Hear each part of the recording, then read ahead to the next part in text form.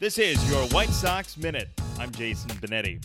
Told you recently about Jose Abreu's remarkable consistency, that he's trying to become the third player ever with 25 home runs and 100 RBIs in his first 4 MLB years.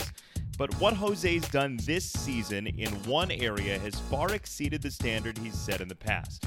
Abreu last night had his 7th career 4-hit game as the Sox destructed the Royals in the series opener.